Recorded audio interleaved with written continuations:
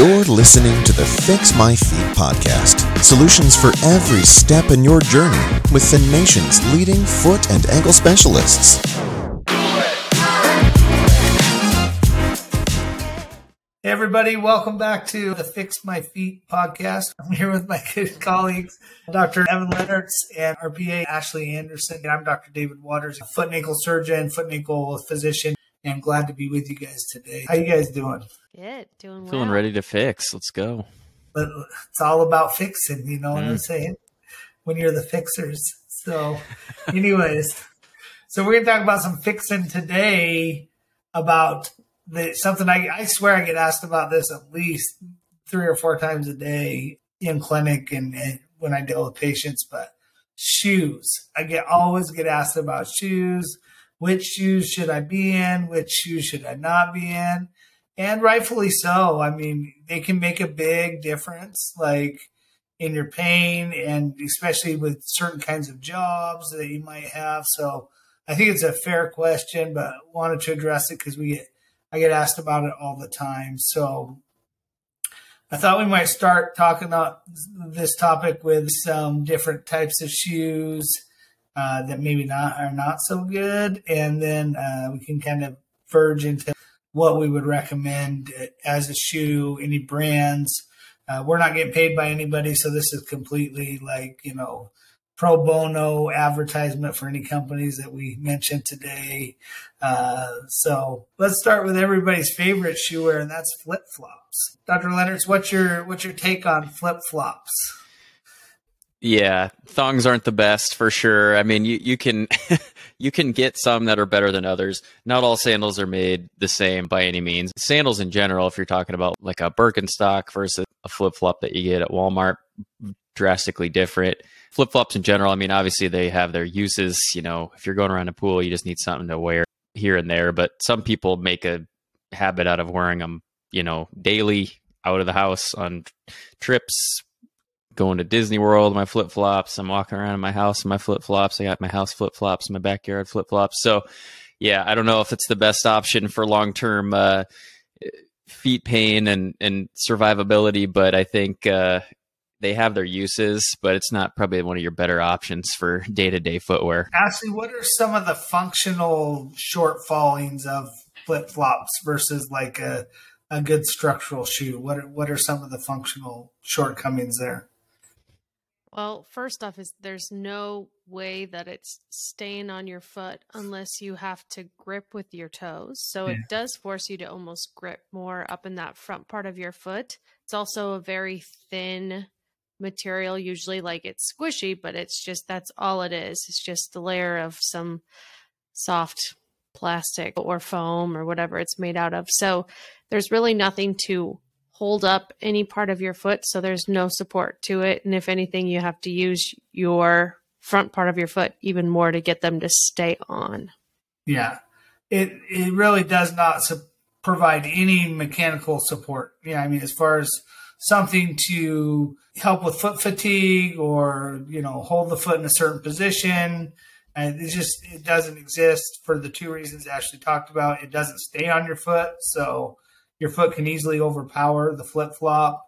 And number 2, the materials that most of them are made out of. Now, I've been on hikes in national parks and seen people hiking in their precious flip-flops. So I know what's out there. But I'm just telling you, those do not provide the kind of support that you need for any kind of serious activities. If you want to walk around the pool, walk from the car to the beach, go for it. I mean, they're perfect for those kinds of activities, but it's not a great functional device. If you get a patient who's like, I got to wear a sandal, doc, like Evan kind of talked about some before, but what are some brands that have kind of tried to, not that I'm recommending these on a long going basis, but what are maybe some types of brands that have tried to bridge that gap to be a more functional type of sandal versus just a piece of plastic with a thing for your toe that you get at a lot of places? You guys have any thoughts on that? Some of the ones you may have seen that might do a little better job?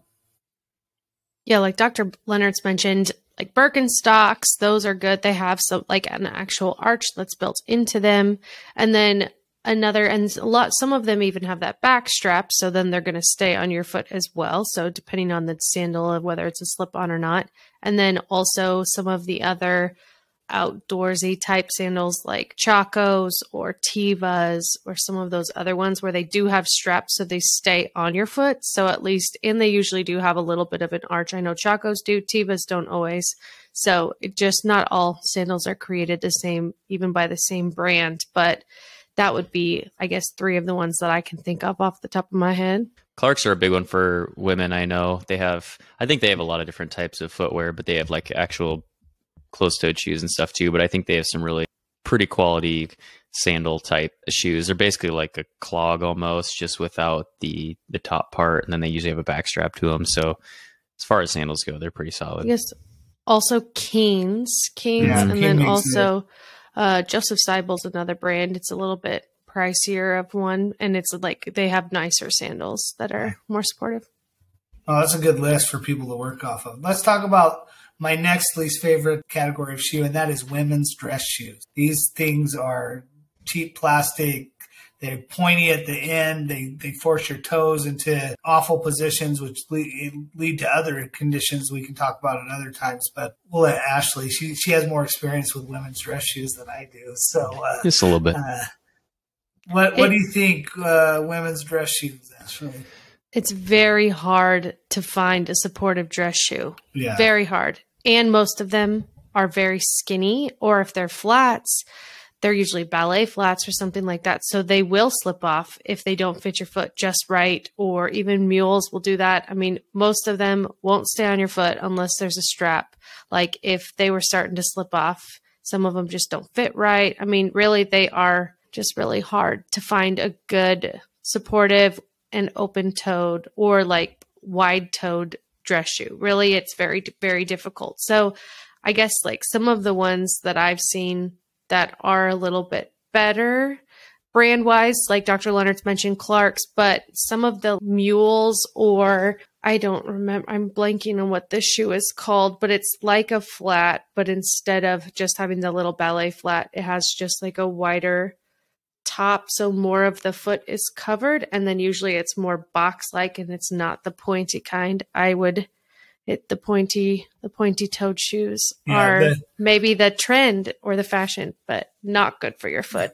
One of the challenges for sure, and this is true of men's dress shoes in modern world as well, is that really the widest part of your foot is the front part of the foot where your toes are, and what we call the metatarsal heads are up there, and there just is not a dress shoe or very few that are made to accommodate that being the widest part of the foot. And so all of those shoes force your toes into a contracted position, and prolonged wear of those is the soft tissues will adapt to that position, and it will lead to some tendon shortening and muscular imbalance, and those lead to deformities that we see so commonly, like bunions and hammer toes and neuromas and other things that we end up treating all the time. And so high heel, really tight point, I mean, that's just the most horrible of all worlds combined, shortening your Achilles tendon and leading to equinus and leading to all our forefoot pathology. But for men's shoes too, Dr. Leonard's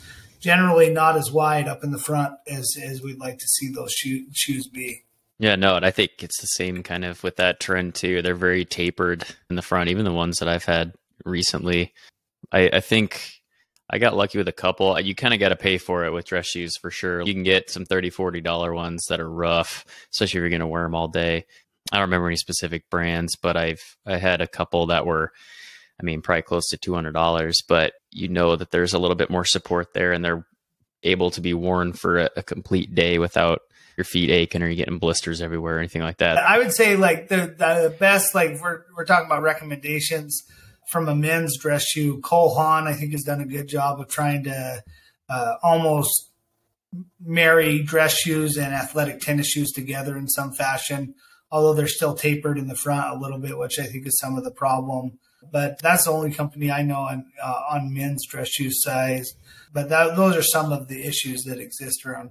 The other thing about dress shoes is they're just not deep enough. I think that's the other challenge for a lot of people, is that the shoe itself is just not have the depth. And so if you've got a high arch foot or cavus foot, that's going to be really difficult with a dress to find a dress shoe that might accommodate something like that. So, okay. So we talked about flip flops. We talked about dress shoes, Crocs. I mean, I see these things. I mean, Crocs has made a fortune. Kudos to them, for doing that. But I mean, Evan, give us what's the 411 on Crocs? I don't love Crocs. I think the cushion probably feels good to a lot of people, especially if you have some atrophy or some breakdown of that cushion on the bottom of their foot for whatever reason, with age or just with overuse or just with their bone structure. And so sometimes that cushion feels nice, but what it's not doing is holding your foot in alignment. It's allowing it to do whatever it wants. And so although the cushion feels nice, the actual biomechanics of your foot aren't really being helped or corrected in any way. And so I think over time it's probably doing more harm than good. I think it has a similar place as a flip flop. Like you throw some Crocs on, you're going to go to the pool, you're going to go to the beach, you're going to go take the trash out, you're going to go do this or that. That's completely understandable. I'll have to throw on a steel-toed boot for everything or an athletic shoe, but yeah, not great for everyday wear, for long trips, for hiking. Wouldn't hike in my Crocs. So yeah. So if you had to choose between going barefoot and wearing Crocs, which one would you do or recommend? Crocs. Crocs better than barefoot. Yeah, I agree. So on that note, a couple final things here. There has been a trend more towards barefoot activities and people who believe in barefoot movements. And I watched a couple YouTube things. There's a couple docs out there that totally advocate barefoot for the reasons that we've talked about. The shoes that we have in the country don't really accommodate good biomechanics or good structure. And so they think that barefoot is the way to go. I'll leave it open to you guys. Do either of you have any thoughts or impressions about barefootedness or shoes? Some companies have made shoes for barefoot people that have spots for your toes, so they're really spread out and like provide some level of protection if you're running or something like that. Either any thoughts on barefoot populations? I remember seeing the Vibrams, the five-toed shoes. Yeah, I saw those all the time, especially in the gym. People would wear them. I kind of understand it from that point. If you're going to deadlift or do some flat foot work that you want a lot of stability, I kind of get that. From like a running or like repetitive impact standpoint, it's pretty minimal protection, pretty minimal support. So I don't know if I would recommend that. I used to wear, I think from like a minimalist shoe standpoint, and usually when they look at that, it's like the drop off from the heel to the toes. So like less than 4 millimeters is usually a pretty minimal heel to toe drop. And basically your foot is sitting flat like it would be if you were barefoot. And I think a lot of people like that aspect from I think a lot of the argument is that it's training your intrinsic musculature to be a little bit more strong, a little bit more stable, help you stabilize your foot. Then when you're barefoot, it's not that different than when you're wearing shoes. And so there's not this big transition. So I don't know. I'd probably have to see some more long-term research on those kinds of things. But for the majority of people, unless you're a high-end athlete or you have a really good idea of what you need physically, most of the time a more supportive athletic shoe that we could probably touch on is probably going to be the best bet. Something that's going to give you some extrinsic stability, so you're not trying to work your musculature all the time. Yeah, and I think that is the argument of the barefoot population is you're strengthening the internal structure of the foot, and so that you don't need shoes. But I think that leads to, you're switching one set of problems for another set of problems there. And if you find the right shoes, I think that's inherently probably the better way to go with those things. So I'm going to throw out a few situations and want to get your guys' recommendations on what you would do for shoes here.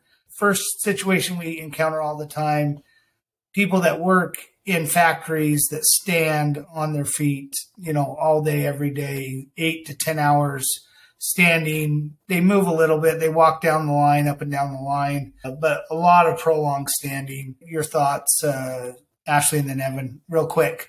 What kind of recommendations would you have for somebody in that situation?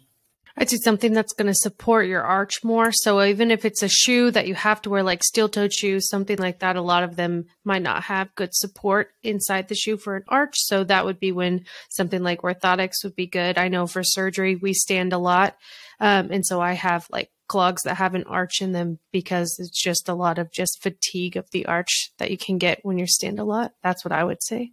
Yeah, I'd say a good sport tennis shoe. A lot of times those line jobs or factory jobs have mandatory steel-toed boots or, some sort of a protective shoe gear recommendation that you have to have. So I would say something either like a supportive boot. A lot of people get like the Red Wing boots or something like that. Like a leather boot is pretty solid, especially if you're not walking a bunch, if you're standing pretty stationary, or a supportive shoe. And we could probably do a whole podcast on types of tennis shoes and different support there. But I think just touching on the three main kinds, you want to get something that's good for your foot type as well. And everybody's a little bit different. But when you're looking at tennis shoes, you've kind of got the neutral style shoe, the stability shoe, and then the motion control shoe. And those are kind of increasingly supportive for somebody who doesn't have the best arch or tends to overpronate or things like that. And so not only wear something that's supportive, like Ashley said, like a boot or a supportive tennis shoe, but get something that's appropriate for your foot type so that you're not rolling one way or the other too much. Evan leads us right into the next few recommendation sections. Knew it. Cavus foot. If people don't know what Cavus foot, these are people with really high arch foot types. So they're inside what we call the medial arch, inside arch, really high, really curvy, tend to be more on your outside part of your foot than you are on the inside part of your foot. So recommendations, Evan, for Cavus foot, then Ashley?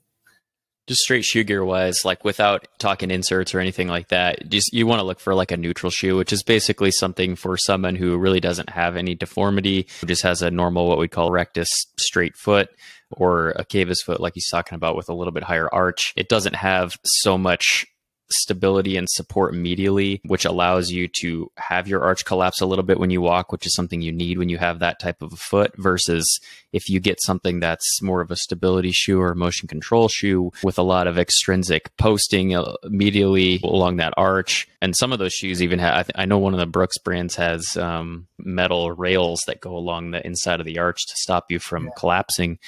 If you wear something like that, it's going to throw you over more and you'll start rolling out even more, and you can get pain on the outside of your foot or roll your ankle, or a bunch of problems can arise from that. So I'd say a neutral shoe and then some sort of insert with it.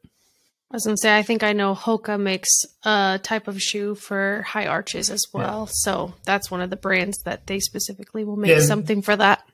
They're a great neutral shoe, just like Evan was saying. They make a really good neutral shoe. So somebody with a real flat foot, Ashley, what things might they look for in a shoe versus what we just talked about? Well, Dr. Leonard's already kind of mentioned, so Brooks has probably some more shoes that you could work well for the flat foot, since it's opposite of having a really high arch. And then something that if your foot is really flexible as well, not something that is as deep cut, but maybe comes up a little bit closer to the ankle to help correct part of that movement. You're right. There are some shoe brands that make what we talked about, externally posted shoes for flat foot, people that overpronate. And so if you go to a good shoe shop, they should be looking at whether you're a pronator or a supinator or a high arch and making those recommendations. But that's something you want to think about.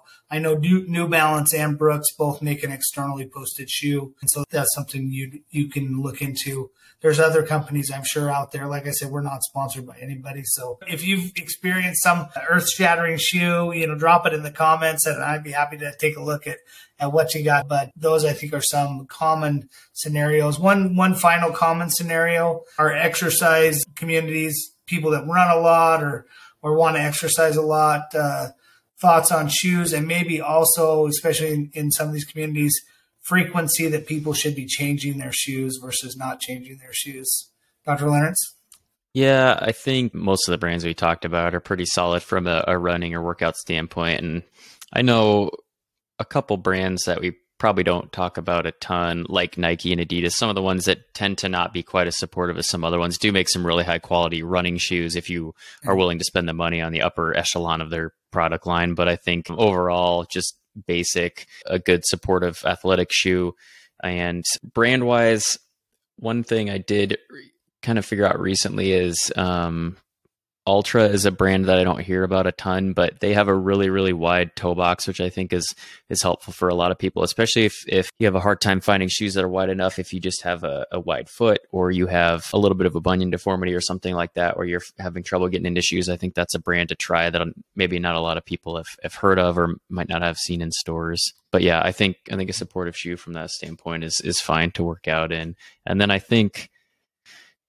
kind of a bummer when you pay $150, $180 for a new pair of shoes. That's quality. But I think probably 6 to 9 months, if you're doing pretty solid exercise, is probably a decent cutoff to start looking at getting a new pair. I'm probably not the best at following that recommendation, to be honest. But from a breakdown standpoint, especially if you're doing lots of running, that wear pattern will just really affect your biomechanics when the shoe starts to break down on the outside. So treat yourself to a new pair probably twice a year, I would say. Anything to add to that, Ashley, as far as breakdown and mileage? I'd say also if you have a foot deformity and you're wearing out your shoe on one side or the other, then you're going to need to change it sooner, probably every 3 months or so. Yeah. Yeah, I always tell patients that shoes are like cars on a tire. There's mileage limits on these things. So if you're a runner and you're tracking your miles, you need to know. You'll end up with some overuse injuries as your shoes start to break down. And so make sure you're changing your shoes on the right kind of mileage and basis. Make sure you're in the right kinds of shoes. And if you have any more specific questions or thoughts about shoes, drop them in the comments. Like I said, I'm Dr. David Waters, Dr. Evan Leonards, and Ashley Anderson here. We are the Foot Fixers. Just want to make sure you check us out on social media and let us know anything you want us to cover in upcoming episodes. Drop comments here. We're at Platte River Foot and Ankle on Instagram, Platte River Foot and Ankle Surgeons on Facebook and TikTok, and also our Facebook page for the podcast at the Fix My Feet podcast. Look forward to future episodes. Have a good day. Take care. Bye. Thanks for listening to another episode of the Fix My Feet podcast. To schedule an appointment with one of our providers, visit www.prfootandankle.com.